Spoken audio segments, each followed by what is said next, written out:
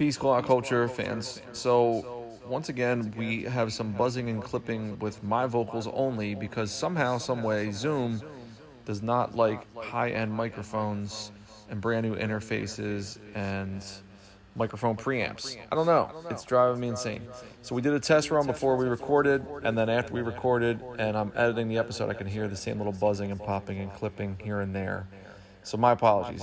If you know anything about Zoom and you're an audiophile and you can help me with this, please at me on Twitter at ZillaRocca or at Call Out Cult Pod. And I can't watch any more YouTube tutorials that don't solve my problems. It's bad. So we apologize again for the audio hiccups. And now let's get to the episode. We need to talk about MC Hammer. Welcome to Call Out Culture Podcast with Alaska, Curly Castro, and Zilla Rock.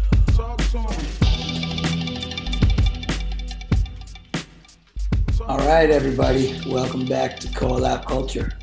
You're on our new schedule now. It's our schedule. It's not yours. It's ours. We make up the goddamn schedule around here. It was never your schedule. No, it was always ours. Welcome to our world, bitches. I'm your host, Alaska. I'm here with Curly Castro. Mm-hmm. And I am also very quiet, Curly Castro, and Zilla Rocca. What's up? Today we are going to talk about an artist that does not get the proper respect that I personally think he deserves. I used to hate him, but I've really sort of reevaluated his career the way like baseball statisticians sort of reevaluated a lot of like on base percentage guys from back in the day. You know who's that kind of guy is Lou Whitaker.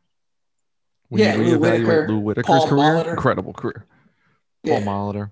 All those like dudes. Pie Trainer from back in the day, like 1904, Pie Trainer, them type of dudes. Those dudes, exactly. You know what I mean? Spiders McGee or some shit. So this is the Steam Spiders Pot McGee of Jimmy. hip hop, I guess. I mean, he really like Wade Those type of Boggs guys. was like the guy that kind of like, I remember growing up, my dad was like, Yo, Wade Boggs Boggs. doesn't hit any home runs. My dad was like, he gets on base every time he gets up. I was like, all right. Yo, there was one year, Whatever. his stat line was when he was still in Boston, he like led the league in like hits, runs, total bases, doubles, average or some shit, and he finished like 8th in MVP voting. Yeah. Because he hit like 12 home runs. He had 12 home runs. Yeah. He's fucking amazing. Yeah, fucking amazing. No, So- he's a bum. Yeah, he's a bum. He's a dirty drunk. He's a bum. So today we're going to talk about MC Hammer. Hammer. And I don't know if this is a lineage of greatness or we need to talk about or whatever, but We need to talk about it. This is not lineage of greatness. I think that's probably more appropriate. But I think Hammer's a career that's an interesting career because for so long he was the punching bag. He was like, I mean, outside of Vanilla Ice, he was the rapper you didn't want to be. But I think when we look back on his career, we'll realize that what he was doing was really trend setting and setting up like a foundation for hip hop to become like $1 billion industry and sort of like a blueprint for like wild superstar success. Like he was the first superstar, like the person they call him a that? sellout because he did commercials. Yeah. And to think about that in the modern day sensibilities, like, because he did commercials literally. Yeah. And, you know, now hip hop is used to sell everything. But back in the day, I think people, you know, thought he was sacrificing some things to get a sponsorship line in where, you know, some directors, the whole movie is a Michael Bay movie. The whole movie is an ad, you know. Oh, yeah. Every TV show has like mad product placement through the whole thing. You know, it's real interesting. Well, I was watching something on him and the more interesting part was not so much that it's like why they vilify, you know, they needed a villain. Yeah. But also doubling back on that, how much hip hop is used in advertising today when back then we used to vilify Hammer for being in a Pepsi commercial when, you know, hip hop is used to sell Target products and sneakers, and Yeah. diapers, and all that stuff. But back then, Dude, the held first it 2 against minutes of them. the Tom and Jerry movie is the first 2 minutes of the Tom and Jerry movie is animated pigeons singing "Can I Kick It?" Yeah. Well, what about like the Kia commercial with the Black Sheep song, hamsters rapping the Black Sheep shit? Oh yeah. You know what I'm saying? So it's like, and those are all dudes that were like, fuck Hammer. Yep. You know what I mean? But if you think about like Hammer being in a Pepsi commercial, at that time, the only two other recording artists that were in Pepsi commercials were Michael Jackson and Madonna. Mm-hmm. He was on the fucking level of those two acts. Well, how about this before we get into like his overall impact? Because I feel like that's going to be the bulk of what we talk about. What's your first memory of Hammer? Seeing the Turn This Mother Out video. Turn this on like Yo MTV Raps, I think, or maybe like old Rap City with what was his name? Chris Thomas, the mayor. I remember more the I don't know why I remember the They Put Me in the Mix song. The Hammer, I am Hammer. They put me in the mix. Like, but I don't remember thinking about the video. I remember. Is that Here Comes the Hammer? Here Come the Hammer. Is it that joint? It could be. I mean, obviously the main video was, you know, can't touch this. That was like his third album in. He had a bunch of videos before that. Right. But I remember he was like regional. The Hammer, They Put Me in the Mix. I remember that. Like it's my first like audio experience with him. Mm-hmm. And not seeing him in person at first, I guess helping all of us diehards or whatever. Because it wasn't just he was baggy, it was also flashy, it was sequiny. So I remember it being like when I don't know if nobody could see me, but when I first seen him, like when he first came, like he all the boxes pizzazz. He had a rat tail. He had cuts in the side of his head. Mm-hmm. He had the short buzz. Like there was a lot going on. He had the gazelles, whether it be a leather. I saw this outfit. It was leather straps or the high end sequin stuff. These things are made. Like those pieces gold chain. Were probably made gold chain on too. One by one, right? Yeah, chain frolic. So I remember that was a big thing. And then also, if y'all remember, he wasn't sitting there like LL. Sometimes I sit in the room and I look at my wall. There was 40 people with him from the minute, from jump.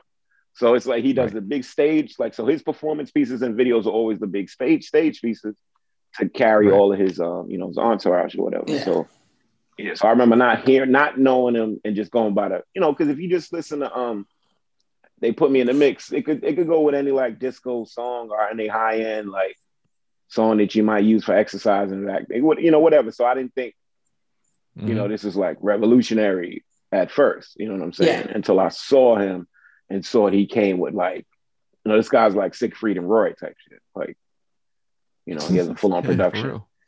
Yeah. Yeah. So I was reading about him. What's the name video?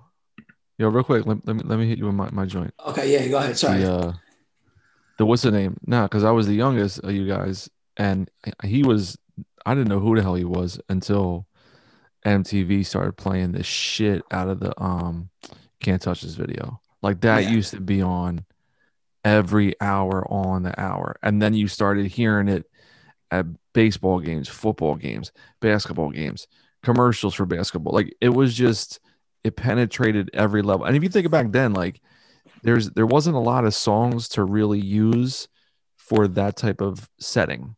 Like a high energy dance song that everyone could fuck with and could fit every category of age bracket.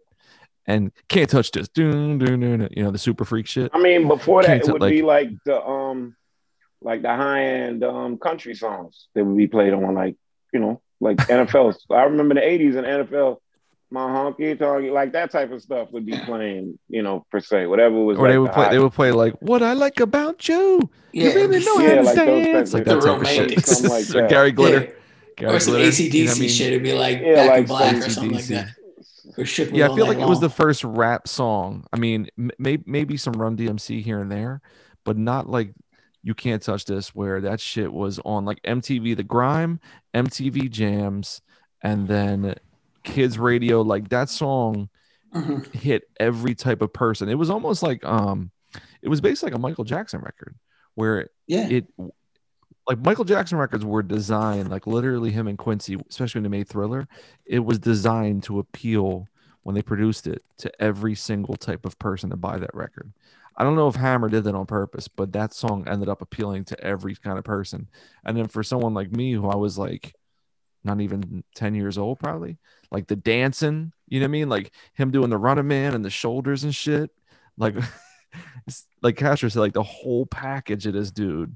And then 6 dudes behind him with the matching leathers and spin around, do a fucking flip, and then a split on the ground. And he's rhyming, and the way he did the flow was so easy to memorize that song. Give me a song, don't dance. Gotta lay back, then I gotta lay back, dun dun dun dun dun dun dun. That I can't abate. Like, see what I'm saying? It was like there's like a lot of gaps in that shit. So you didn't have to be like super technical to I mean, to it get was what he was the saying and repeat it. I'm sorry. My bad.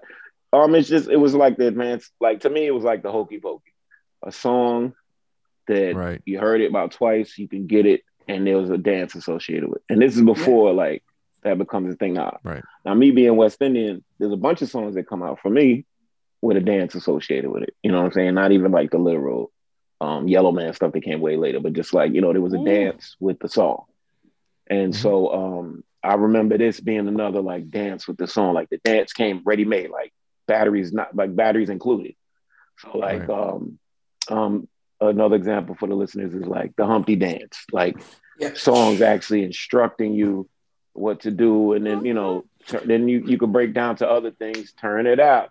So, but this was like you got like Tootsie Roll, but this one you're gonna get up, right? You're not gonna sit in your chair and dance because he's showing you physically. Oh, I'm the lead singer and I'm doing the dance. You know what I'm saying? That was always a big, example. Janet, a lot of people that would do things. Michael even. If they were doing the dance, you were very much compelled. I can do that. You know what I'm saying? And the Hammer dance wasn't that complicated like the main parts they were showing the shuffle. So everybody was doing it. So you got the flair. You know what I'm saying? The explosive entry. Even though this is late in terms of his albums, but after he did his own, local like merch god shit. You got the, so you got the local celebrity feeling. Got the dance incorporated with it. You know what I mean? Easily this becomes like the anthem and then also if you remember back then with hip hop, they want to pick the cleanest, best thing. You know what I'm saying? So they, this was like manna to the corporate guys. Like, oh man, this is a great. He was very much into kids and all that stuff. One single was fucking. Yeah, remember the one single? We got to pray just to make it today. I said, pray.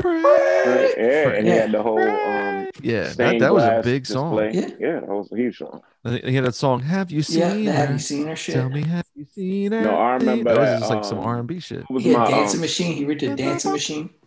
It was a stop this train. I want to get off. Well, how that went?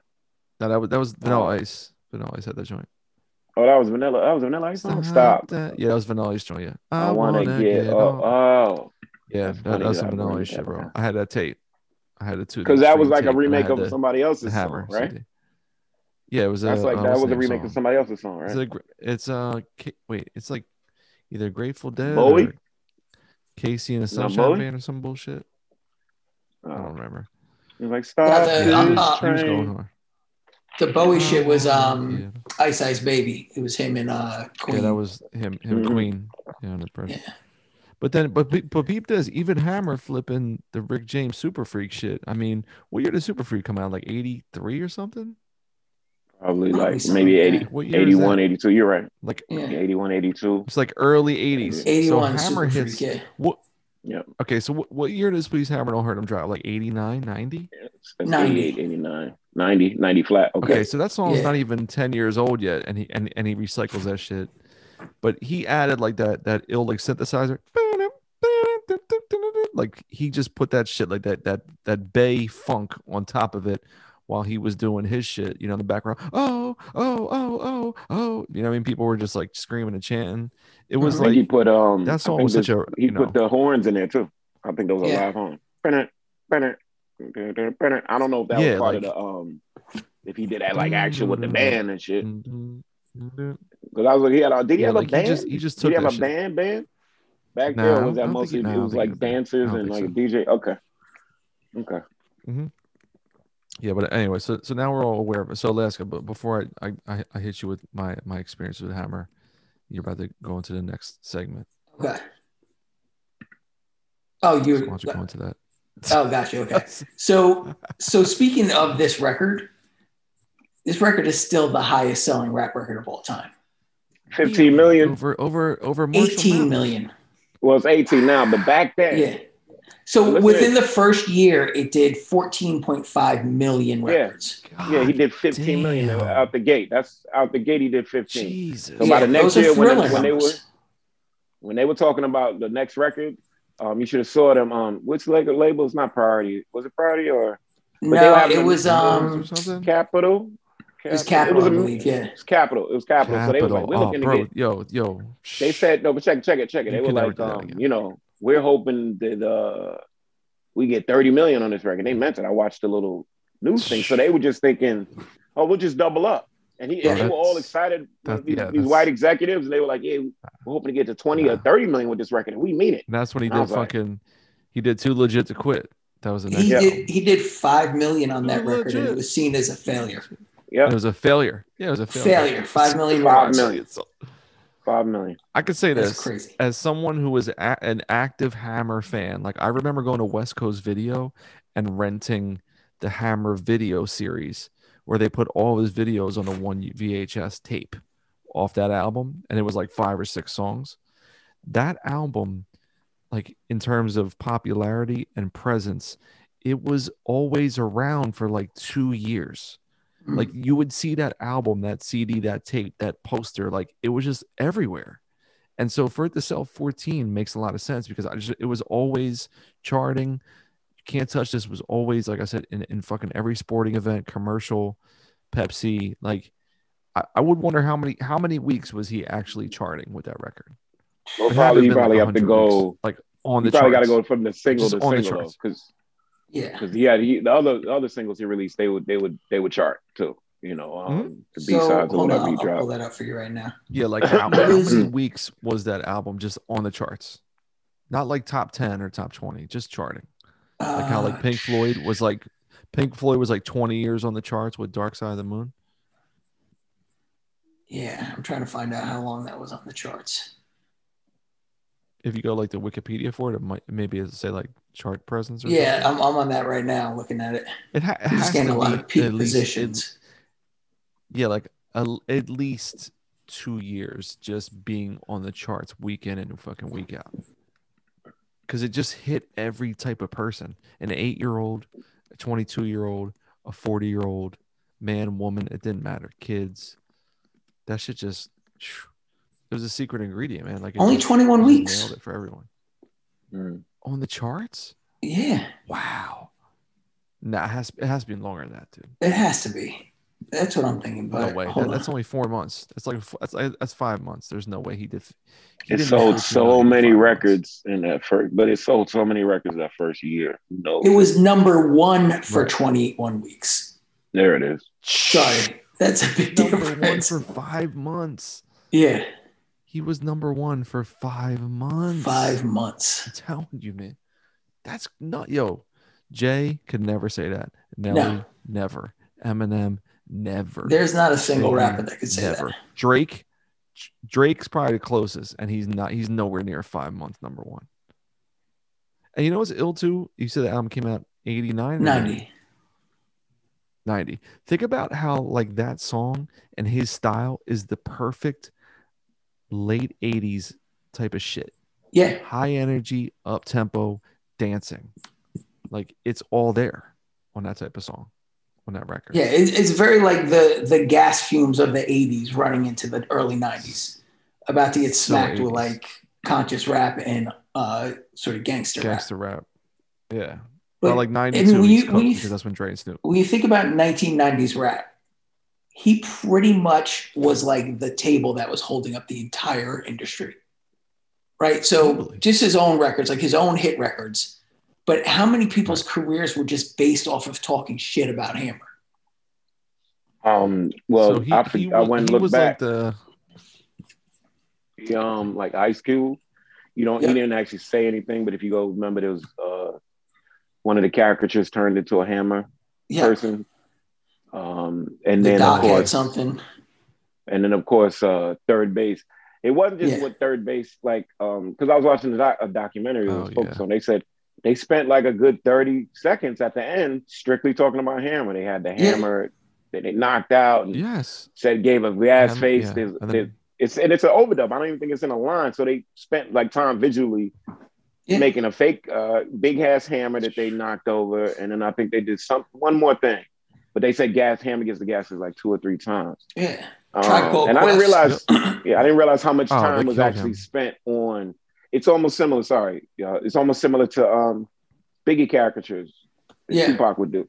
You'd be like, dang, y'all did that much of the video, but you know what I mean? And when you look back on it. So sorry. Yeah. So he was you're right. Like probably I would say at least 75% of the industry was eating off of Hammer. In one way or another, we could say that. He was like he was what my whole Biggie theory. He's the original Biggie theory, where this dude created an entire economy around shitting on him and being anti him. So you had like later on with Biggie was like all them dudes dissing him from OGC, J. Rue, fucking Pac, put them on the cross, and subliminals with Nas. Subliminals with Ray and Ghost, like everyone was building their entire economy and marketing scheme around we ain't that guy, fuck him, we're that real shit, whatever that is.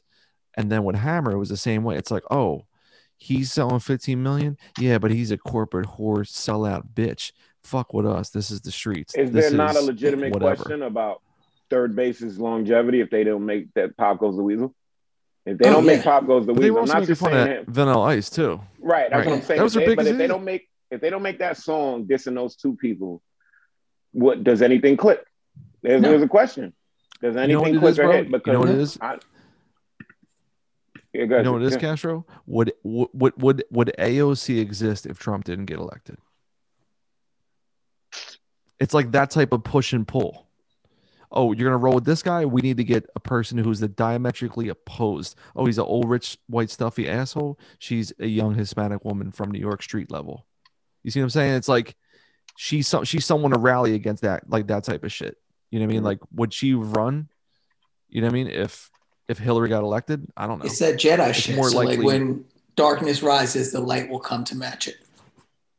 Yeah, I mean, most modern day politicians, there's like I don't even like invoking their names, but the Majories and Bobarts and all of them, they want to be diametrically opposed. And they go, since y'all have one of these, then we'll come back with our version of this. Yeah. And but I always thought about I'm just going back to I just thought it was a curious question just about them specifically, third base and that song. Third base. I mean, Live from the Barbecue and all the other stuff, but like, would they have latched on without that song? And think about the classic entries into hip hop, How to Rob. You know what I'm saying? Like Dreams of fucking R&B bitch. Like think about those and what they did, and the fact that third base did the exact same thing. I'm a diss something popular. Excuse me. On some what Salt and like Pepper did to Slick Rick and them. And then it pulls you in when you respond to them. Who the hell are you to talk? That's the old Roxanne Shante. Let's see, everybody wins. Everybody wins with that shit. Everyone wins, bro. Because now you're gonna check the shit that you're hating on. And then the shit that is the quote unquote remedy and antidote. You know what I mean? Like you're just promoting each other. Yeah, it's genius. So Castro, that made me think of something else. You bringing up third base and the gas face, would they even exist or have caught on? Then if say that didn't happen because there wasn't a Hammer, would there have then been a Zev Love X and KMD ultimately bringing us into an MF Doom? That's a long stretch. I think we could say because their material, KMD's material wasn't like just rooted in. Like what I'm saying is that no, I understand they're not rooted in it, but I'm saying they got their break because of that. Because of that song, yes, indeed. Yeah. But I mean, like they had material. I don't know if their other material would have to go further. Well, okay. I mean, you're talking to somebody that just realized what Peach Fuzz really meant, like literally the other day. Wait, what does Peach Fuzz mean? Pussy hair. Oh, yeah, yep. I really didn't know. I didn't think Peach. All right, so peep this. You ready for this? Okay, I'm so a simple Pop man. Goes the Weasel. Pop Goes the Weasel. All right. It hit #1 Billboard rap songs. That's the Hammer effect. See? Yeah. You Yep. dissing Hammer gets you a #1 record. Yeah. There you go. Like proof's in the pudding. So, but I want to talk about something related to this, right? Like one of the things that Hammer got so much shit for was taking already popular songs and basically just jacking that whole shit, right? Mm-hmm. So A little basically, bit. like taking Super Sure. Freak, just basically running with that beat. In that very same Right. year, a group from New Rochelle dropped a song called "Slow Down," Ah, where they took Slow the Down. exact music from a song that came out a year prior, Mm. the Edie Brickell and the New Bohemian shit, which was a huge hit 1 year prior, and it became a hit, and they're legends. Flash forward to 1991. Nice and smooth. Sometimes I rhyme slow, sometimes I rhyme quick. Takes another huge that's song one of my from a year favorite rap previous. songs. Tracy The Chapman's Fast shit. Car. It's the same Yeah. exact shit. Yeah, it is. It is. But they're made sweeter and heroes thicker than a for it Chico while he was stick. Here's an vilified ice for it. cream cone, honey. Take a You know, it's Yo, definitely man. about what the public chooses to take. I mean, I always remember being convinced a number of ways love back in the Nice day and with Smooth. hip hop. So like with the Nice and Smooth song, there was a video. Like that always went a long way with me turning their version into my frontal lobe in terms of like, what do I remember when I hear that guitar riff? I think I'll say the Nice and Smooth line. I don't say in a fast car. Quick, I don't start doing the Tracy Chapman riff. Yeah. So, and then also, I get where we're going last. This was standard practice back then. Yeah. And if you got offended by them taking it, that had to be like a purposeful choice because everybody was kind of doing it. So if you can't say that you're a purist or me and my MP died, I go down, go down with the ship type shit because everybody was doing that. Like we all remember the famous Vanilla Ice saying, that's theirs when ding ding ding ding ding ding. But ours went ding ding ding ding ding ding. That song was probably 10 years old also, maybe. And I heard it and I was like, he is right that there is a little hitch, but it's not enough. You know what I'm saying? There was none. To make it like this no on the hitch. original compost. He said it ding ding ding ding ding ding ding. I remember that was it. No, he just said that because they didn't pay to clear the sample on that joint. They decided to take their chances and that shit blew up. Yeah. Under Pressure came out 81. What's his name? Under Pressure came out 81. Ice Ice Baby came out 90. So he was same time frame. dipping in the well. Oh, real quick. Gas Face, #5 rap single, #5 on the charts. See what I'm saying? Wow. It's the same way like EPMD's biggest hit ever. But yeah, what song? But I was gonna say EPMD's biggest hit ever is Crossover. Yeah, that's their biggest song chart wise. Yeah, and it's about them saying never crossover. You know what I mean? So yeah, it's genius. It's a cash grab for everybody. It was standard hip hop fare. I just want to reiterate about like we like I said, you figure out that Salt and Pepper was dissing Slick Rick and Dougie Fresh. Like everybody did that, even though nowadays in current day we might think it's cheap. But then I watched the whole thing on Ja Rule and 50 Cent. And if we're talking Hammer, and we're talking about hating what you turn into, that I'm like, oh my God, that's hating what you turn into 101. Man. I destroy his career and I do exactly what he does. Yes, exactly. I just put a meme mug on it. I do the same style. I just put a meme mug on it instead of a happy-go-lucky. But also it was because I was watching another thing on them. But the thing with the 50 was the legitimacy. Ja Rule always had issues with legitimacy, and he was never of that world. 50 literally was of that world, just happened to flip it. And so when you look at like what you're saying, Alaska, we were all going at Hammer. It was almost a whole industry standard. If we look through, J. Rue probably has a few songs about it. If J. Rue the Damager, if I'm not, the tape, certain songs you can find certain pieces where everybody took their shot, right? Everybody took their shot at Ice, but mainly Hammer. I remember there was a little bit more Hammer vitriol because we thought he was a traitor of some sort. And Sorry, go ahead. No, and they would just pull you in, right? Like people would check in what you doing. And I just think we're finally realizing that the Gas Face was pit and parcel this type of maneuver. When I didn't think about it like that back then, that they were throwing jabs to get pulled into the scene. You know what I'm saying? I'm thinking they were just, typical b-boys. Yeah. But, Search is a piece of shit. So yeah, both of them were pieces of shit. Fucking nice too. Yeah. But I read an interesting quote from Ice-T, who was like one of the people that defended Hammer. And he was like, I got no problem. Wait. Hold on. Why don't we take a break and then you come back? Oh, yeah. Because anything with Ice-T, that we need to like give that man space. I mean, it's not that much of Ice-T. It's just a quick quote, but it's a good break. Why don't we? Let's take a break and we'll come back. After the commercial break, you'll hear Ice-T's thoughts on Hammer, read by Alaska. Yeah. Call Out Culture podcast. We'll be back after this. Pow. Check it out, man. Zilla Rocca here. Newest remix project from yours truly, a collection of all my favorite remixes I've done for rap homies far and near. Anything I Touch I Bruise, Volume 3, Creators and Swindlers, available now at $3pistols.com. Name your own price. You can give me $10, $50, 9 cents. I don't care. Whatever you want to do, it's up to you.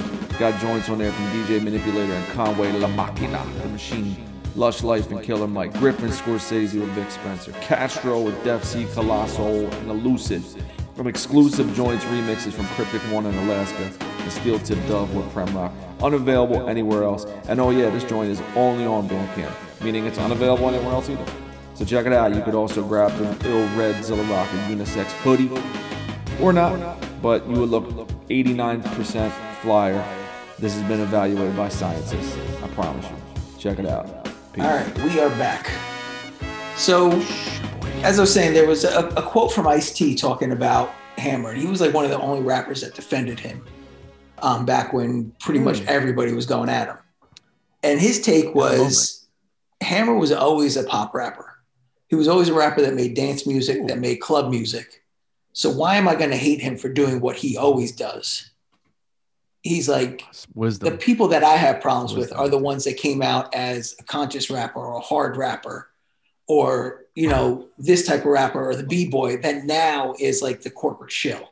Those are the ones I have a problem with. Ooh. I have no problem with Hammer for doing what he's always done. Wow. And that's really what Hammer's always done. Like I was looking at his career and his career is like literally like 10 years ahead of the time for everybody. He started selling shit out of his trunk, like doing shows in a club, selling music out of his trunk. Yeah, Oakland shit. He sold I think 170,000 copies out of his trunk. Got picked up by Capitol Records. Capitol Records then put that album out, put out the album for Please Hammer Don't Hurt Him, which did pretty well. I don't know exactly how it did, but then, he basically got the deal through Capitol. Please Hammer Don't Hurt Him came out. He got his own imprint where he put out like Oaktown 357 and a bunch of other groups. Like he basically did everything that all the other artists did later on. Rockefeller. Right. He was the first one doing he was doing giant stadium tours on his own. Like 144 night world tours off of that album. Made like probably $50 million off of that tour alone in 1990 money. Basically put on like his whole neighborhood to work. And then you chop like 7 to 10 years later, and you got Puffy doing the same exact shit that he did. The same exact shit. His whole fucking first album was just taking 80s hits and reinterpolating them. All day. The whole thing. And then, he had the big dance. He even said it, take hits from the 80s. Yeah. But make it sound so crazy. He just hooks the whole thing. Shit. You had somebody like Percy P who went from selling out of his car to having his own imprint to becoming like a fucking major mogul, putting people on. It was all the same shit. Hammer was the blueprint for everybody, and nobody wants to give him the props for that. Yo, here's the other quote. You ready for this? Mm-hmm. This is from Ice-T on the album OG Original Gangster. And this is when Ice-T is selling a lot of fucking records. Like early 90s Ice-T. Yeah. He says on the album, a special shout out to my man MC Hammer. Yep. A lot of people diss you, man, but they just jealous. Exactly. The same way everyone diss Biggie. Everyone diss Biggie because he can make the hardcore grimy DJ Premier joint like them, but then he can make One More Chance remix. He can make Warning and the What with Meth, then he can make one fucking Big Papa. Yep. And sell 5 to 10 fucking million records. And these dudes were fingers crossed praying to God to sell 450,000. You see what I'm saying? Yeah. Like Big was doing your style better than you with the producer you wish you could touch back then, and then hitting a whole other lane of people that were buying that shit going crazy. It was just jealousy. You know what I mean? Bottom line. Yeah, it's pure jealousy. And fucking like I was thinking about Hard Knock Life. Jay-Z's Hard Knock Life. That's a quintessential Hammer song.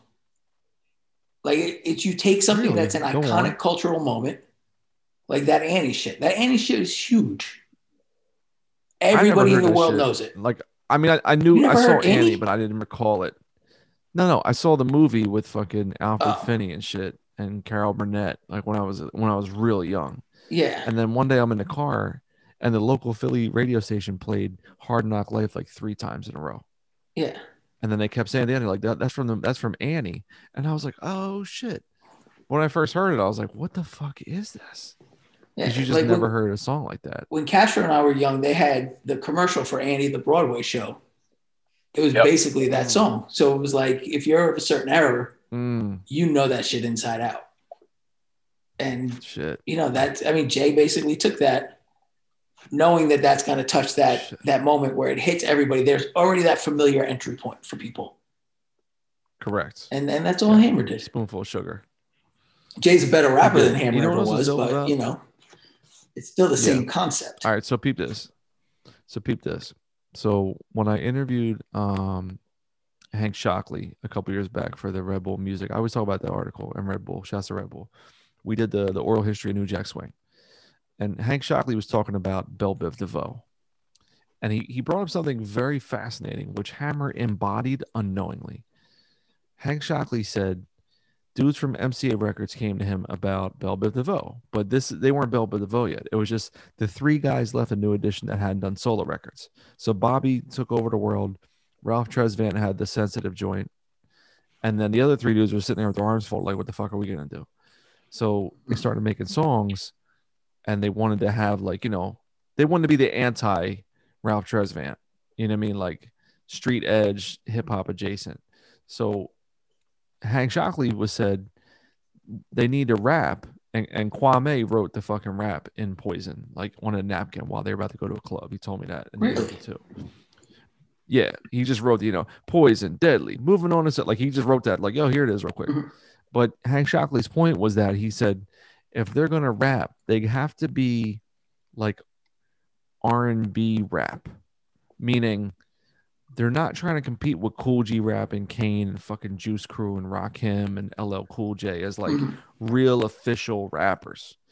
But they need to have that swagger and confidence as a bridge in the song to give it the rap street edgy appeal to it. But they're not trying to be Grand Puba, clearly. Mhm. So they need to be like the he said that. So this was what New Jack Swing was, and this is like Drake's whole career. The genius of Poison and Belle Biv DeVoe and New Jack Swing was you get the rap feature within the R&B song, but it's in the group. Mhm. So Biv or Ronnie DeVoe is spitting that shit, but he's not spitting it like he's fucking Rakim. Yeah. He's just doing it in the course of the song. So like later on, like Bobby Brown started doing that shit on his solo records too, and then whatever. It's So pretty someone like much Hammer- Will Smith's second generation of his career. Right. Same thing. Will It's like Smith. right. After So him and the so Jazzy Jeff Shockley's point, exactly. So Shockley's point was like New Jack Swing was to have the R&B song and the rap song instead of having the R&B song with the rap remix or the rap song with the R&B dude featured. It's a self-contained unit. It's all one thing. So Hammer didn't have like a ton of R&B, but he, like we said, he had fucking Pray and he said Have You Mhm. Seen Her? So he had the R&B shit mixed in with the rhyming, but the rhyming wasn't designed to be like, yo, I can snuff out Big Daddy Kane. I'm toe to toe with Ice Cube. That wasn't the point. Yeah. It's like that was Hank He- Shockley's thing about like New Jack Swing. What are you gonna say? Hammer did call all of them out though on the first record. So He did on the whatever and it's they like, responded, right? yeah. And so he dissed like I think But again, LL. that would be like Michael Bivins, like that'd be like Michael Well, Bivins. did he say that fucking by name, or he was saying You know what I that he mean? was saying? I can't remember that part. Was it by He name did say or was it he like? said what exactly That was like did he before he say? blew though. That was way before he blew. Because Yeah, then it LL was- that's when LL started dissing him and Ice-T and all that shit. It was pretty 'Cause minor, LL but did it come was LL came back at him. I know that part. yeah. But I thought that was just LL was different than everybody. Like, LL never give a fuck in terms of his Let's see targets. where he said it. Oh, so he basically just said that he was second to none from Dougie Fresh, LL Cool J, or DJ Run. Got it. So it wasn't like Sure. he didn't call them bitches or anything like that. Just saying, like when the list is out there, I'm at the top of that. Yeah, he's list. like, I'm on the list with these guys. I'm on the list. Yeah. But it's interesting that you bring up New Jack Swing because I was listening to Hammer's music and a lot of it has that vibe to it. It's totally New The Jack production is very sort of like it has that same sort of like drum tempo. Swing. The fucking and drum gated swing. drums. Yep, Yeah. that swing. I that's just how think you of the roll. horn flourishes. Horn Yeah. flourishes. Boys, Yeah, come that's in. New Jack Swing too. The little stabs. Yeah, All that. Yeah. A little bit. Horn, yeah. a little bit. It's basically club music. I mean, Yeah, he that's made true. club music.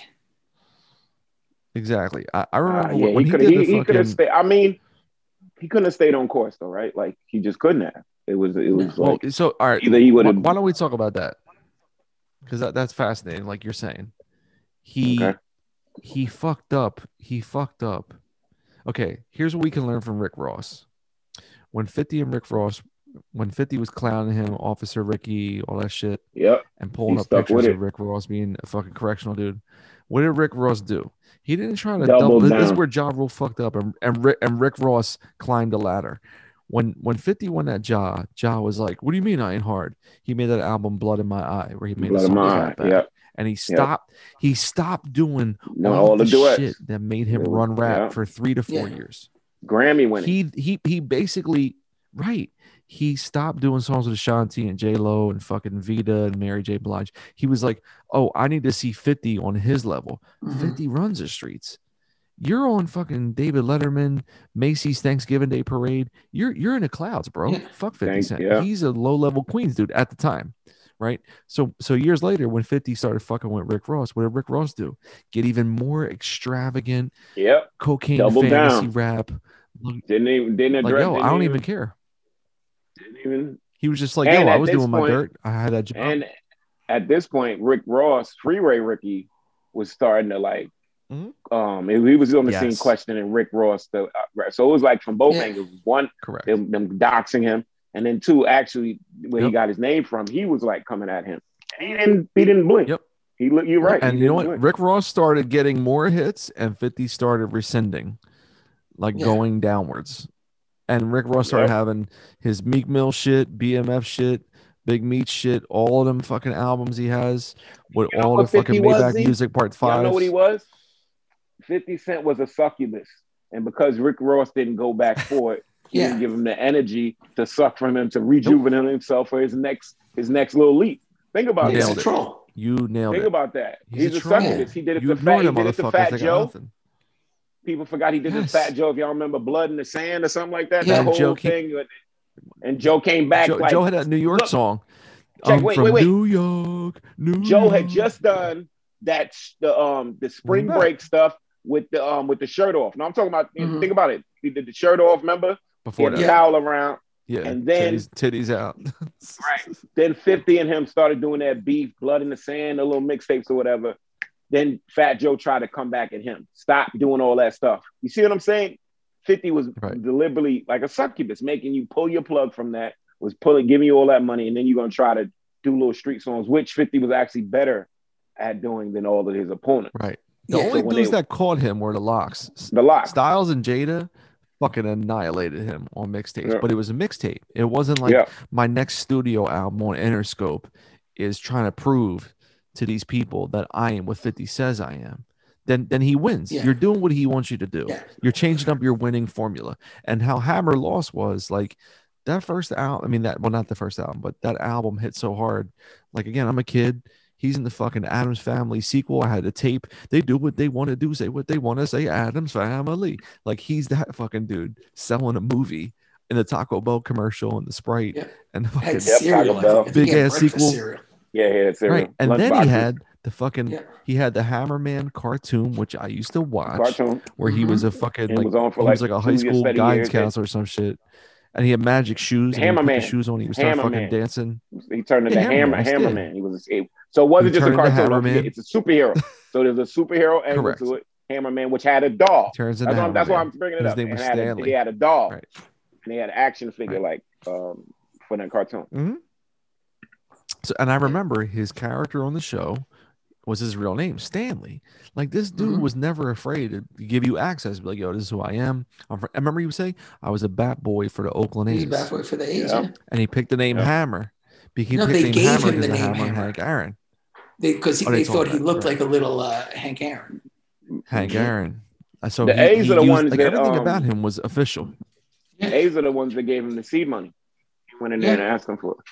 His seed money for his rap career. That's fire. He knew the Oakland A's That's management. crazy. He went in there. He pushed the table. He pushed a table and chair a little crazy. bit ways and showed him this dance move with the song he had attached to it. And we walked out with a check. Yep. Yep. Damn, But that's to get fire. to Think get all about his that. Like, initial musical he did equipment. it, man. Yeah, he went. He knew he had cultivated a crazy. relationship with the Oakland A's and their upper management. He walked in there and sold it. You know.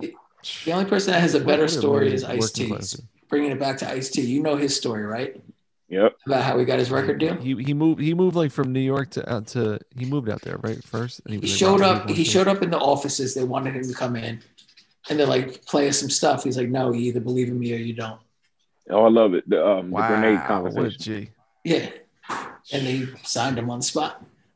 What a G. I love Just the it. grenade conversation. He's like, if I have a grenade, I don't have to pull the pin to prove to you that I got this grenade that's gonna blow up. You know it's gonna blow up. So either you pay me for my grenade or I keep it stuffing. That's what he said. Yo, we're gonna do an Ice-T episode soon. He needs his own multi episode. mega Most dude. def. He's the shit. Yeah. I think anyway. I brought up that like 50 Cent shit to say Hammer fucked up because I remember later on I had like the tape for Pumps and a Bump when he tried to go hardcore with the fucking Tretch hat from Naughty by Nature, wearing Atlanta Falcons jersey and like black Tims on and shit. Black Tims, funky baggy headhunt or jeans. whatever. Break it down. He had the skull. He started wearing Scullies, and don't forget that He had black all the vest. Scully. He had the baldy. He had the vest with no with shirt on. Goatee. Yeah, Yeah. it was Vest all with no like shirt. The it was lows. definitely. So It came off as a costume. It definitely came Lows. off as a costume because all right, of the and so sequins were gone. the problem is Yeah, yes. I was going. Yeah, it was all The gone. It problem wasn't like is that something he put in his closet. He wouldn't even show them in his closet. Like as far as like That wasn't the video that killed him, though. Well, what The Pumps in a Bump one was the one that killed him. That's what I said. Yeah, Yeah, that's that. That's what I Yeah, said, that's what I'm Pumps talking in about. Oh, no, I think you're talking about Funky yeah, Headhunter, that's the other one where he was like, No. "It's all good." No, I'm saying that was the album. I thought that was the album. No, Funky that's the Headhunter was song the is album. It's It's All all Good. good was the song where he was like Tretch. It's all and good. The then single. he had Pumps in a Bump. Yes. Yeah, But Pumps in and Bump Pumps with the and a speedo Bump, on and shit. Yeah. He That was still another- had the thug gear on. That's what Oh, I'm saying. did he? He was dressed. So that's Yes. what I didn't mean to Yeah. interject, but it wasn't like he went to the closet, he pulled out a vest and jeans, and he had the sequins thing in it. That was totally erased Yeah. from the look. Right. It was And it gone. was all dark blue and blacks. I remember that Yeah. distinctly. There was no more color. He was wearing other Atlanta than- Falcon shit. He was wearing all Yeah, Atlanta Atlanta Falcons. Falcons shit, like 'cause he was black down and with Deion red, Sanders. All black Yep, Tims. black, red. Yeah. Deion Sanders. And so what's crazy about it though is that there was no natural. Okay, he went from being the only dude with them giant pants on, sequins, motherfuckers of spandex behind him, like you said, with the cuts in his hair and the little curl in the back, to looking like a third-rate Naughty by Nature. Yeah. And so just off Yeah. top, just for your image, you went from being the number one guy looking like this to the seventh dude trying to hit like Tretch at the time. Yes. The Scully yep, and the definitely baldy. looked like You know what I Tretch. mean? Yep. Like you just put yourself in the back of the line. The interesting Yep. thing is he was a lot more of that personality in real life than a lot of other people were. Right. Now that's the He other was part. wild dude. He was scary. Yeah. Don't run up on Hammer. And that was Like, not a yeah, joke. Exactly. Don't run Ask- up on ask Hammer. third That was base. not it. He almost Yep. got killed in the They mall. came to- They almost Yeah. they They almost came smoked to them blows, motherfuckers right? in the mall on site. No, They came to he blows? put a hit on No, him. the dude told him Oh, he put a hit right, on I him, and the forgot. dude told Yes. him to his Yeah. face. They told Search to his face, like, "Oh man, it's a shame I was about to kill you right now." Like meeting him at the mall doing a meet and greet. Yeah, yeah. But also, Like, he I had do to get wanna- Michael so cool. I was Concepcion supposed to kill you. stop the hit. I do want to put a caveat that tale was told by Search. So just think about that Fair. as we tell it. Like That's that was fair. Pete didn't say that. Other people didn't say that. Search said this part about the hit. And anything Yeah. that he says solely But then without no Redman also said cooperation. it too. Who did? Redman said it? Redman. Okay, I'm Yeah, just but I saying. I'm think just I saying. think Redman Michael also Concepcion also when he confirmed it. touched down the Bay, Yeah. Redman was said they stepped to him and he apologized profusely for dissing Hammer on fucking What the Album. Just saying a line about Hammer Oh yeah, that he yeah, got stepped yeah. to immediately. And immediately No, Redman I'm was saying like, I'm not yo, I saying don't want no I'm problems. saying I I was just having believe fun in the Red. studio. I was high. No, I'm saying I believe Red, but Yeah. I'm just saying when Search says something happened and only he Yeah. said something happened, True. it's very hard for you to believe that. This is also the person. Let's remember. I want our listeners to know that said that he wrote. He helped Rakim write "Know the Ledge." So Or some other, some you know, Rakim shit. I don't. No, Yeah, that's what he said. look No, up Search said Redman. he helped him write "Know the Ledge." He literally that's a story he runs with. Says he helped him. Yeah, He gave him a couple yes. of first couple of bars. That's what he said. Look up Redman on DJ Flat talking about the Yeah. Hammer when Hammer stepped to him. And Redman is profusely being like, "Yes, sir, Mr. Hammer, sir. I want no problems. It was just a line I said. I was high in the studio. I didn't mean anything. It's totally cool. I got no issues with you whatsoever." And as for Redman's like, "Don't fuck with Hammer. Don't do that shit. It's deadly." You know what I mean? And Redman, there's no reason. And to definitely fucking make don't try to roll in up this and world. roll around in Oakland like everything No. was all good. Yeah. That was the thing. Talking You know? that shit. Again, going back to third base, When using we that took tried our- and true formula of dissing somebody, but then were they ready for the consequences? Because when I Yep. looked at that little piece they did at the end of the video, I said, that's a little extra. Like they made an effort, Yeah. put a prop, and everybody's beating up the prop. You know what I mean? Yeah. It's not even in the lyric. They were just doing it after the end of the song when the beat was rolling. It was very interesting. All right. So we're at the 20-minute mark. Let's take a quick break. All right. Yeah, let's take another And quick then, break and we'll come back. Come back and maybe up wrap the this Hammer sucker up. sesh. Nihilist Millennial, the album from Cargo Codes, Me and Alaska, is available now exclusively on Bandcamp. We've been talking about it on the show, played mad joints, we did a live from the liner notes. Digital available now at wreckingcrew.bandcamp.com. Alaska is doing probably the greatest rapping of his entire career on this record. I'm doing all the beats. Castro is the only guest along with myself. We got Cryptic One doing all the mastering. The Almighty Gang, aka King Vision Ultra, did all the packaging and design, which is insane. CDs are just about gone forever, but you can get the Digi, t-shirt, fucking necklace, and the hoodie, all available now at wreckingcrew.bandcamp.com. We really appreciate your support for this record. This joint is booming and flying off the shelves, literally. I'm not just saying that to sell a record even harder. All right, Nihilist Millennial from Me and Alaska. They're all available.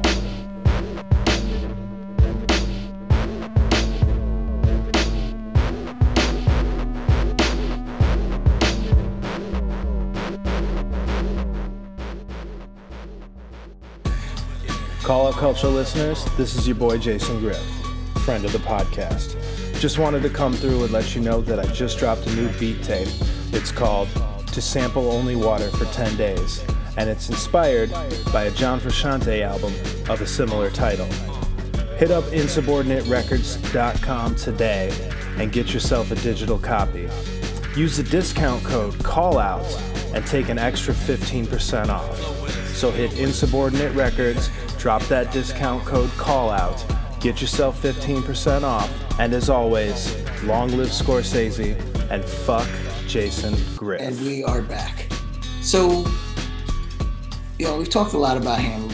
What do you think, like, his impact is? Like, in your mind, like, is he an impactful figure? Do you think he's somebody that, like, should have a better reputation and get more respect than he does? I think he's what Zilla said. We put him on the cross. It was our fault. Like he's the one we sacrifice him, vilify him to climb up a couple of rungs on the hip hop ladder and then turn around and literally copy the man's entire formula. Mm-hmm. And he just happened to not. And I'm not saying this was like happenstance, but he just wasn't good with his money in terms of that entourage and paying all those people on that staff. You think about it, who rolls with 40 people as a stage show? If he rolled with 10 people, he still would have millions, plural, right? Because that was just payroll he was paying a lot of these people. Well, he still does, because now he's like a tech investor. Yeah, I mean, and a he preacher. came back around. But I'm just saying, like, just to get that first hit, especially with the selling so many of that record that one year.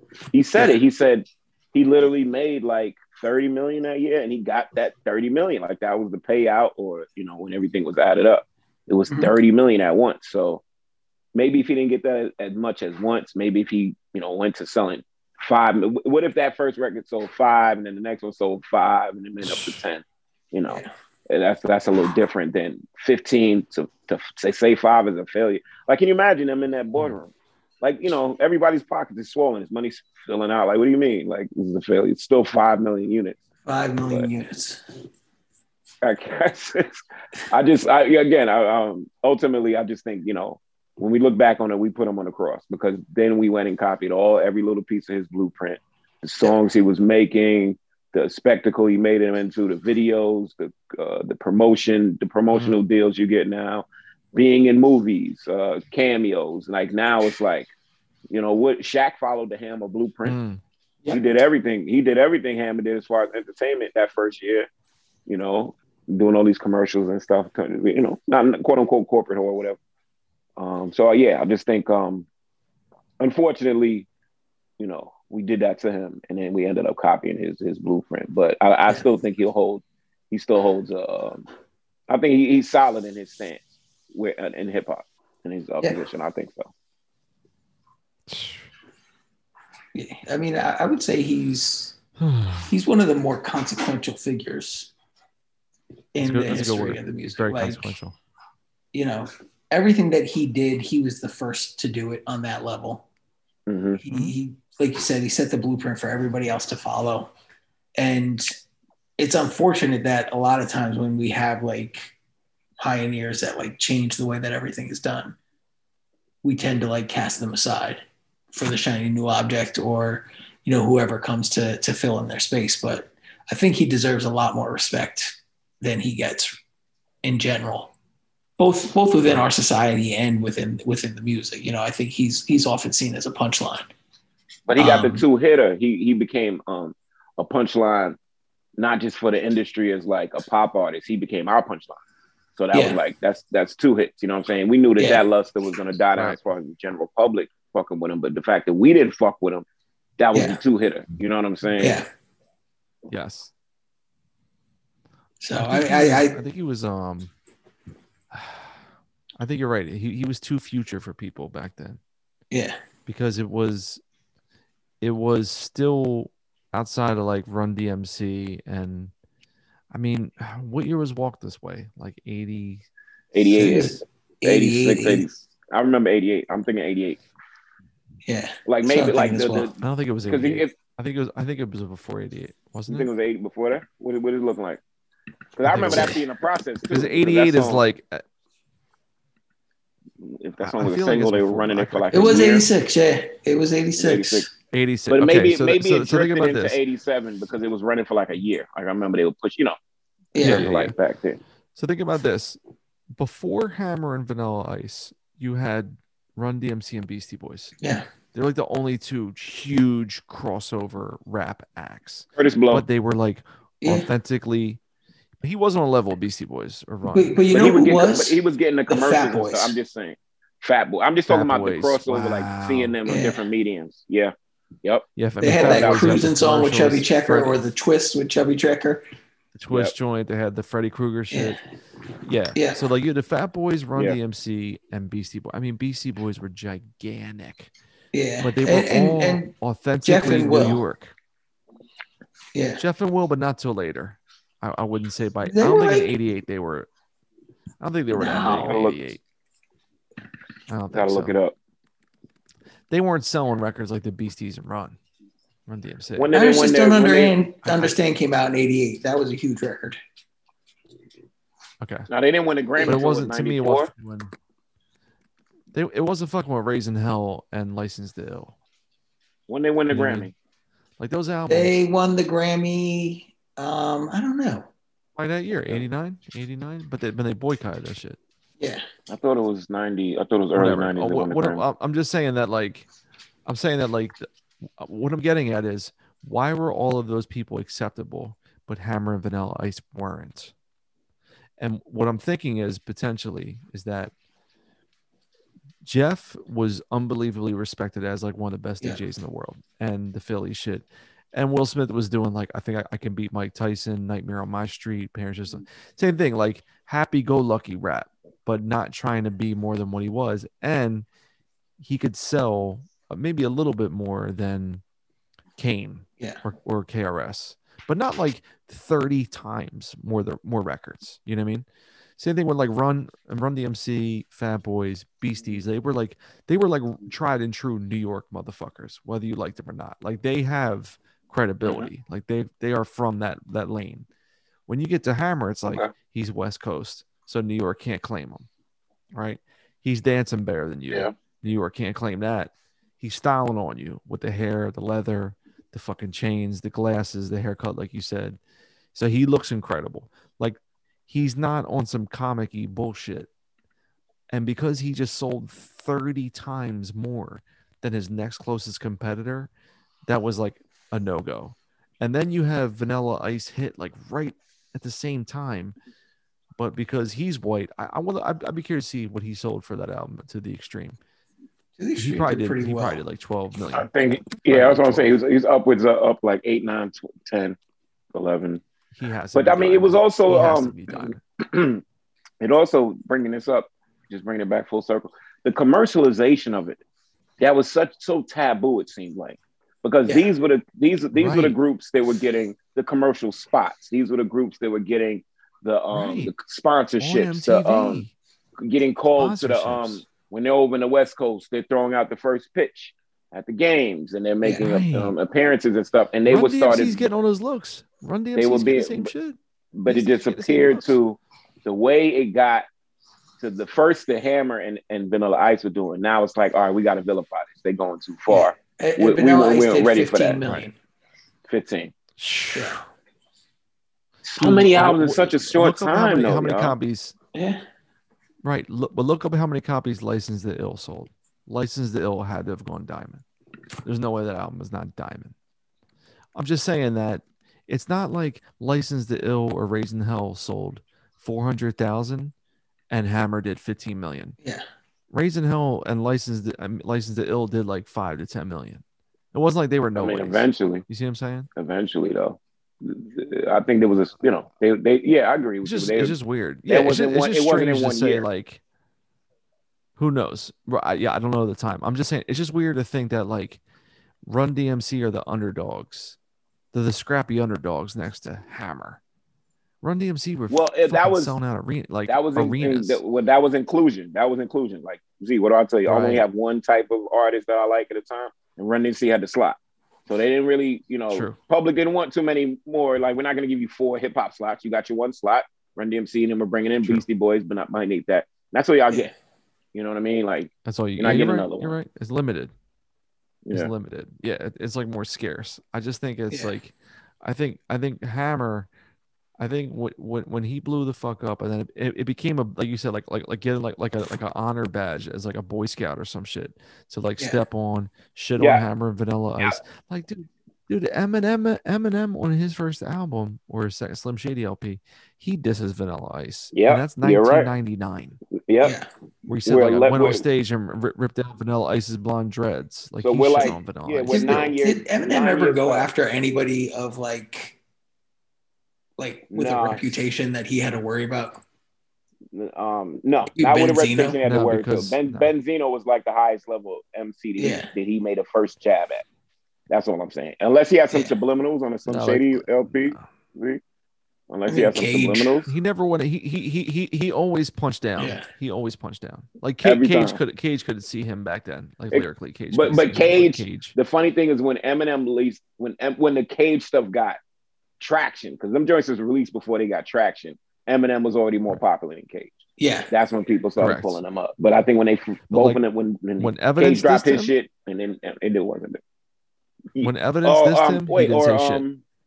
Evidence did a whole song dissing Eminem. Eminem didn't say shit. He didn't say shit. Yeah. But then he and Everlast went back and forth because Everlast was like an easy target because he was on a Santana album, and what he did was M came in Everlast first, huge. and then Then Everlast hit him second. And Everlast yeah. hit him second. Yeah, and then he came back and started shitting on him. He did a whole song in Everlast's style, saying like, "I wish you died" and all this wild shit. But like again, wow. Everlast was like pop at that time. Yeah, like he was on rock radio heavy. You know what I mean? But like, anyway, go back to Hammer. I just think it's like you said, it's a weird line of like, okay, yeah, you can sell 5 to 10 million as the Beasties and Run DMC and Fat Boys or whoever, but you can't be selling 15. Oh, but wait, don't forget if my mom and my sister knows who you are, you're out. Don't forget the real hip hop. We just crawled out of that hole. The authentic, whether it was what you was rocking and stuff, the authenticity, right? You remember that? Like, I remember my beat going. You know what's weird too? Authenticity battles. Yeah, but you know what's weird? But what I'm thinking about this also, the timelines. So if Hammer Don't Hurt Him hits in 90 and it runs the planet for a year or two, when the Chronic hits in 92, the Chronic's a giant album. Well, the Chronic supplanted all of that. And then Doggy Style hits. Yeah. Right, then Doggy Style hits. Giant record. I'm talking like 5 to 10 million. But these aren't polished. Hey, mom, listen to this music. That type of. This is not Bieber stuff. It's not for your mom. Well, it's not. Yeah. Right. Well, those records put an end to anything like, because you got to think there was also like there's people like Tone Loc before that. Right. Oh, right. Yeah. And again, taking the Hammer MC, formula of Young doing MC. Like, or Sir Mix-a-Lot. He did like two rock songs that he just basically covered, ripped off straight. Young MC, Young MC is a really dope rapper. People sleep on Young MC because he was happy-go-lucky. Bust the Move is that shit. But yes, they came out at the wrong time. They came out right as everything was switching, and I think Hammer was a victim of that too. Like he, like we said earlier, he tried to adapt to the new norm, and the new norm wasn't him. It was, and I remember watching something they were saying the people weren't buying it. Not for anything against him or anything like that, but they weren't buying it. Like, you have a Scully on, and you used to pray to make it today. That's what I'm saying. Nah. Like he was doing like Too Legit to Quit video with fucking like Jose Canseco and Kirby Puckett and all them, and then he's dressed like Tretch and Deion Sanders 2 years later. It's like, nah, bro. But I mean, you were dead on. That runs arenas. He definitely had a Tretch suit on. Like he was wearing a Tretch costume. Yeah. Everything he was wearing was exactly what Tretch Halloween joint. Yeah. I think it was. Go to Halloween Spirits. Spirits. Tretch is in the Tretch costume. Tretch is in Jersey, and you're in LA wearing all that stuff in front of the pool. No. In the Bay. No, you're in the Bay. Like that's you're not even.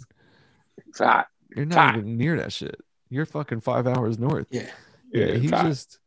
It was a shame watching him. It's just amazing that Rick Ross is the only dude who ever won a beef like that, where someone's like, "You have no credibility," and he was like, "What is credibility? I don't give a fuck. Here's 20 more hit records. Yeah, I don't care." And now I have never stop what you're doing. Now I have a grill and a pool in the back of the Cadillac. Like now it's even, I pet dolphins now. Like you're right. Z said he went deeper. He went even deeper. He just never stopped. And he's not even as prominent as he was 6-7 years ago in terms of like cultural impact but he never had like the serious break from his hits and shifted his whole shit into a losing strategy like Ja Rule had and Hammer and all these fucking guys. Quick trivia: Coming to America, the Zamunda scenes were done at Rick Ross's mansion. That's his crib. Yeah, in the new Coming to America. Yes, in the new Coming to America. Any of the scenes up there in the castle and Zamunda, the big staircase and all that stuff, it's Rick Ross's house. And I remember looking. I looked up the aerial photos because I watched Coming to America and I enjoyed it for what it was. But I was like, wait a minute, that's his house, and it looked like a set. Like you can't tell me that's not a. They built a set. The big one. If y'all watch any clips. Even if you haven't watched it yet, the big winding stairwells, the backyard stuff, all that stuff, that's his crib. Bro. That's Rick Ross's house. They transmuted into the palace of Zamunda. Like, and it's funny because I was watching. That's the problem. But because I was watching this Hammer thing. I was going to say real quick, just go ahead. Okay, that was watching Hammer thing. Hammer. Brian Ennals. Well, real quick, let me just say, I'll let you talk the Hammer thing. Shouts to Brian, who was on the show a couple weeks back, and Ryan Reynolds said he was with his band, and he said he saw a Rick Ross interview where a dude said, "I was smoking weed with Bruce Willis," and his man was like, "Yo, if that guy just keeps talking shit like that, like he'll fucking rule the world." That was before he started making those type of records, and then he just kept doing it, and now his crib is in Coming to America too. Anyway, go on. That's all I'm saying. Shouts to Brian Reynolds. Smoking weed with Bruce Willis. Hammer had that big white house he constructed on the top of the hill. Yeah. So like, you know, Yes. like, I mean, he had to give that up. Yeah, but Shit. you think you said y'all see what we were saying? Like all of these DNA splashes are all Future, over man. rap and hip hop now. All over. Yeah. And we used Think, to think, you know, we think, hung think him on about the this. cross. Think about this. Here's a piece we forgot to mention. Everything he did, taking care of his entourage every month, Nipsey Hussle did that. Oh yeah. Nipsey Hussle did the Yeah. same thing. Oh yeah. Nipsey Hiring Hussle his did the man, exact same thing. hiring his people Yep. right out. Everybody had a Come job. on. Yep. Everyone had a job. Yep.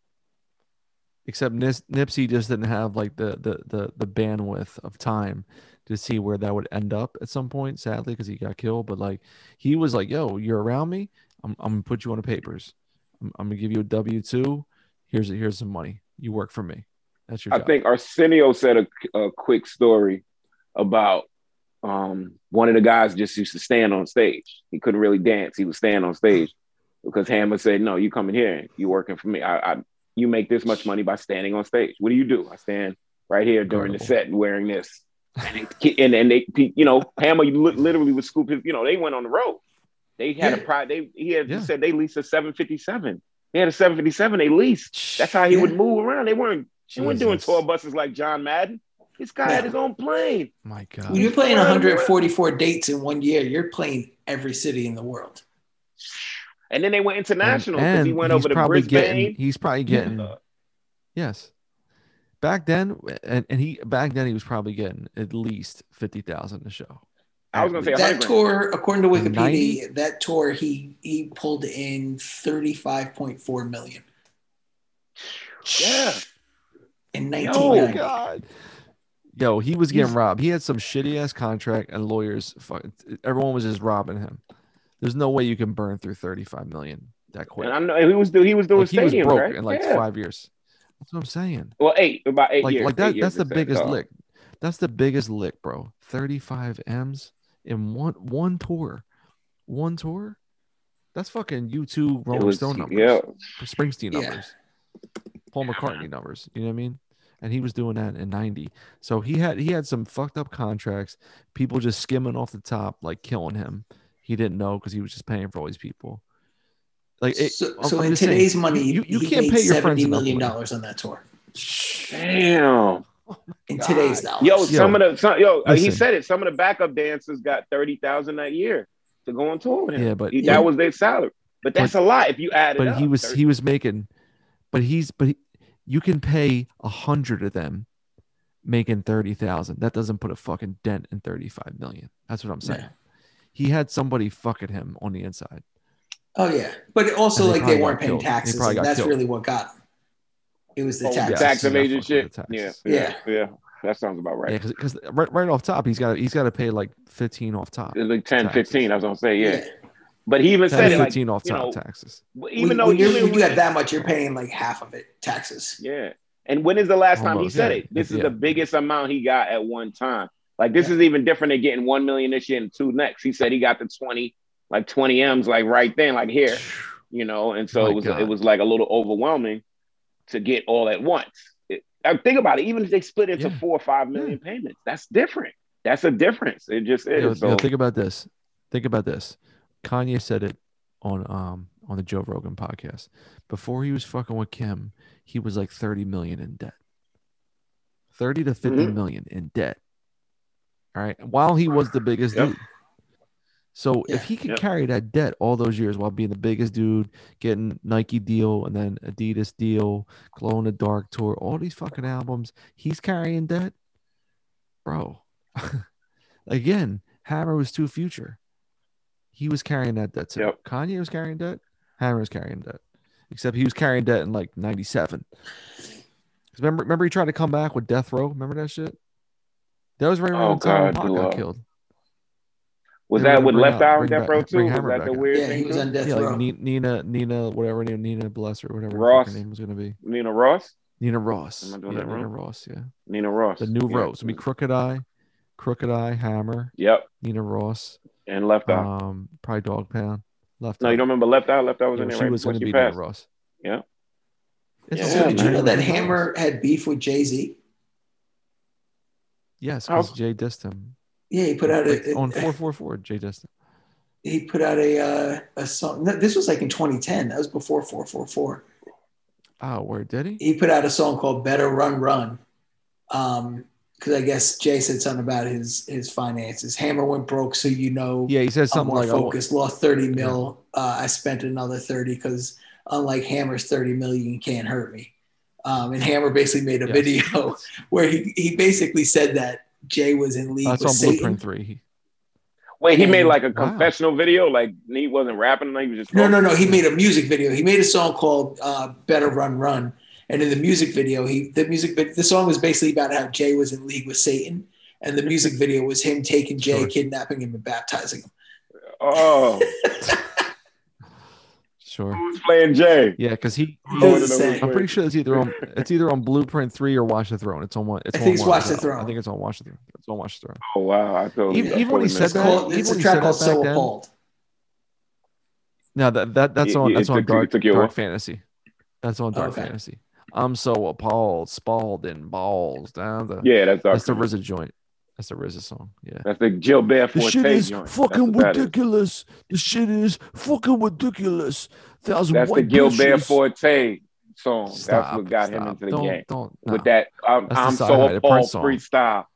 No, excuse you. That's the Excuse Sci you. Hi the Gilbert, Prince song. Gilbert has the Keep it- best version of Keep that it, song. yo, and you no, know no, it. no, no. And you Sci Hi know the it. Prince Yes, you says, do. "Keep a Trojan in my pocket." Matt Leinart, did with the Pathfinder. That shit was fire. I don't care what he says. He said, "Keep Okay. a Said Trojan that? in the pocket." Matt Leinart. Sci-Hi the this, Prince. this guy that Z Yeah. was like supporting back then. This guy was a And total. then that was no. was I just a like that to- one line. And then the he was a fucking there's the body Pusha T snatcher. line where Pusha T says, "Kilos came, they gave you Bobby Brown jaw." He says it on that joint on So and Appalled. so Sci-Hi the Prince was That's popping a up on good those friend. good singles, those good music singles that would drop. He would like have a verse here and there, That- and everybody was like, "Oh, he's next. Yeah, He's that's a- trash."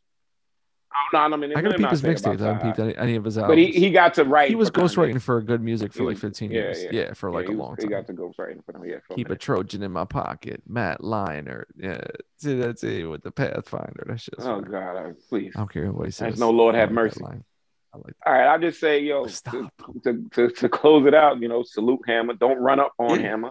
It's not a joke. Like people say claps. that, but actually, it's not a joke. Yeah, I think he knows Bushido or something like that. Seriously, like I think he's a Yeah. jiu-jitsu guy. that. He get you in a crab lock. You in a Yeah. growl or something like that. I mean, yeah. a dude that can dance like that for that long Oh, most definitely. is in knows amazing submission shape moves. and will kick your ass because none of us are in as good shape as Hammer. You know he could do a kickflip right on him from off his back without using his Oh, hands. yeah. He could kick Yeah. himself into a stance. Oh yeah, Come on, motherfucker. Yeah. yeah. So like, Yeah, be careful. he's like Jean-Claude Van Damme time cloud level. Yeah. Just Know bust it. your ass. Or like Tony He's on that Yawa will shit. get your arm into like this weird twisting arm bar, and he's holding you with He two could- fingers, yo. and you're all bent up. He could definitely step to all the fucking vice principals in movies that played a badass and just smack the shit out of that. Oh yeah. Tom All Berenger, right, you so can't I'm you can't announcing hang it. with Hammer. We Treat might Williams. have a new hang Patreon with level. And we might have a Hammer level on the Hammer. Patreon. We're working I- on it. I think might we have an actually just episode. found our next vanity project, making the Principal 4 starring Hammer. Oh man, I gotta Where talk. he just I gotta he talk to tries to like Landis. preach to you and then he just starts whooping your ass. I gotta talk Yeah. to Landis. This is my John one Landis. favor. I gotta call Landis. This is my one favor. Get him on the We line. might do it. Principal John 4. 2, 3, 4. What up, Call Out Culture audience members? New update on my album, Midnight Suns with Chum Wizard. We have sold out of the first print of vinyl. The second variation with the new artwork and the new gray and black splatter wax is available. Very limited quantities. We also have the second pressing of the cassette with the new variant artwork, the second pressing of the CD, the new green highlighted artwork, and then the wool hand stitched hats from the good folks at Ebbetsfield Flannels. My favorite retro baseball clothing company for many years because I'm a quasi-boomer. Those aren't available as well. You buy the hat, you also get the variant CD thrown in as well for free. How you like them out? So go to childwizard.bandcamp.com.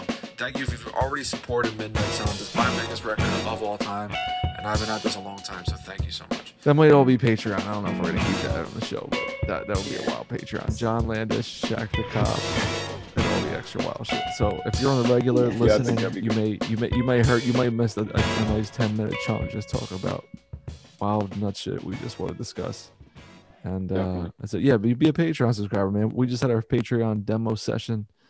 We had our Patreon patrons.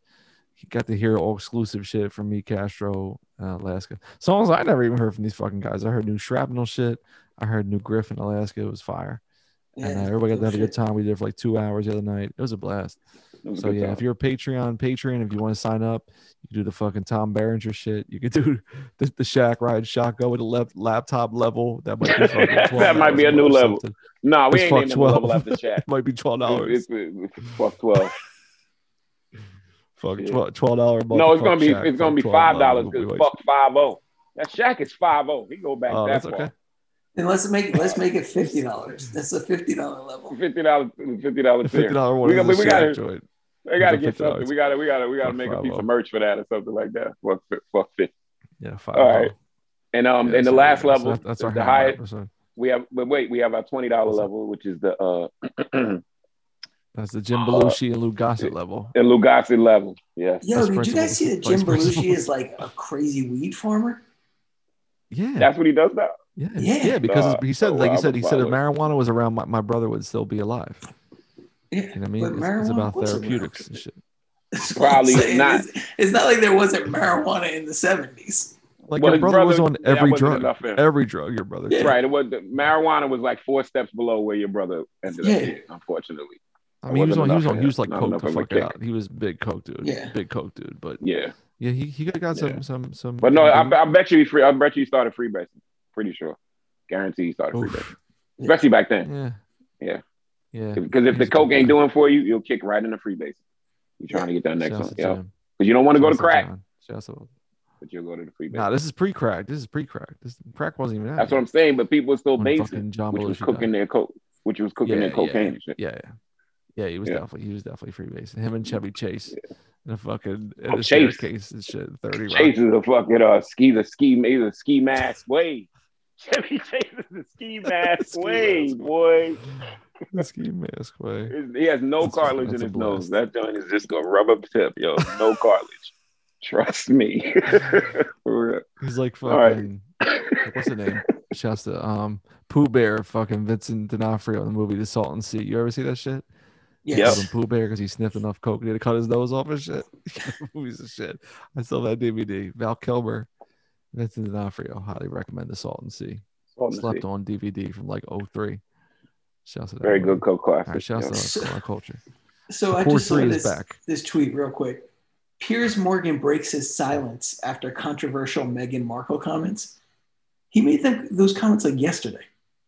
He's been silent for like 14 hours. He hasn't been silent. Because they interviewed him after and he said, if anybody can have an opinion, and he definitely, first off, so check it out. The thing, and we'll get out of here.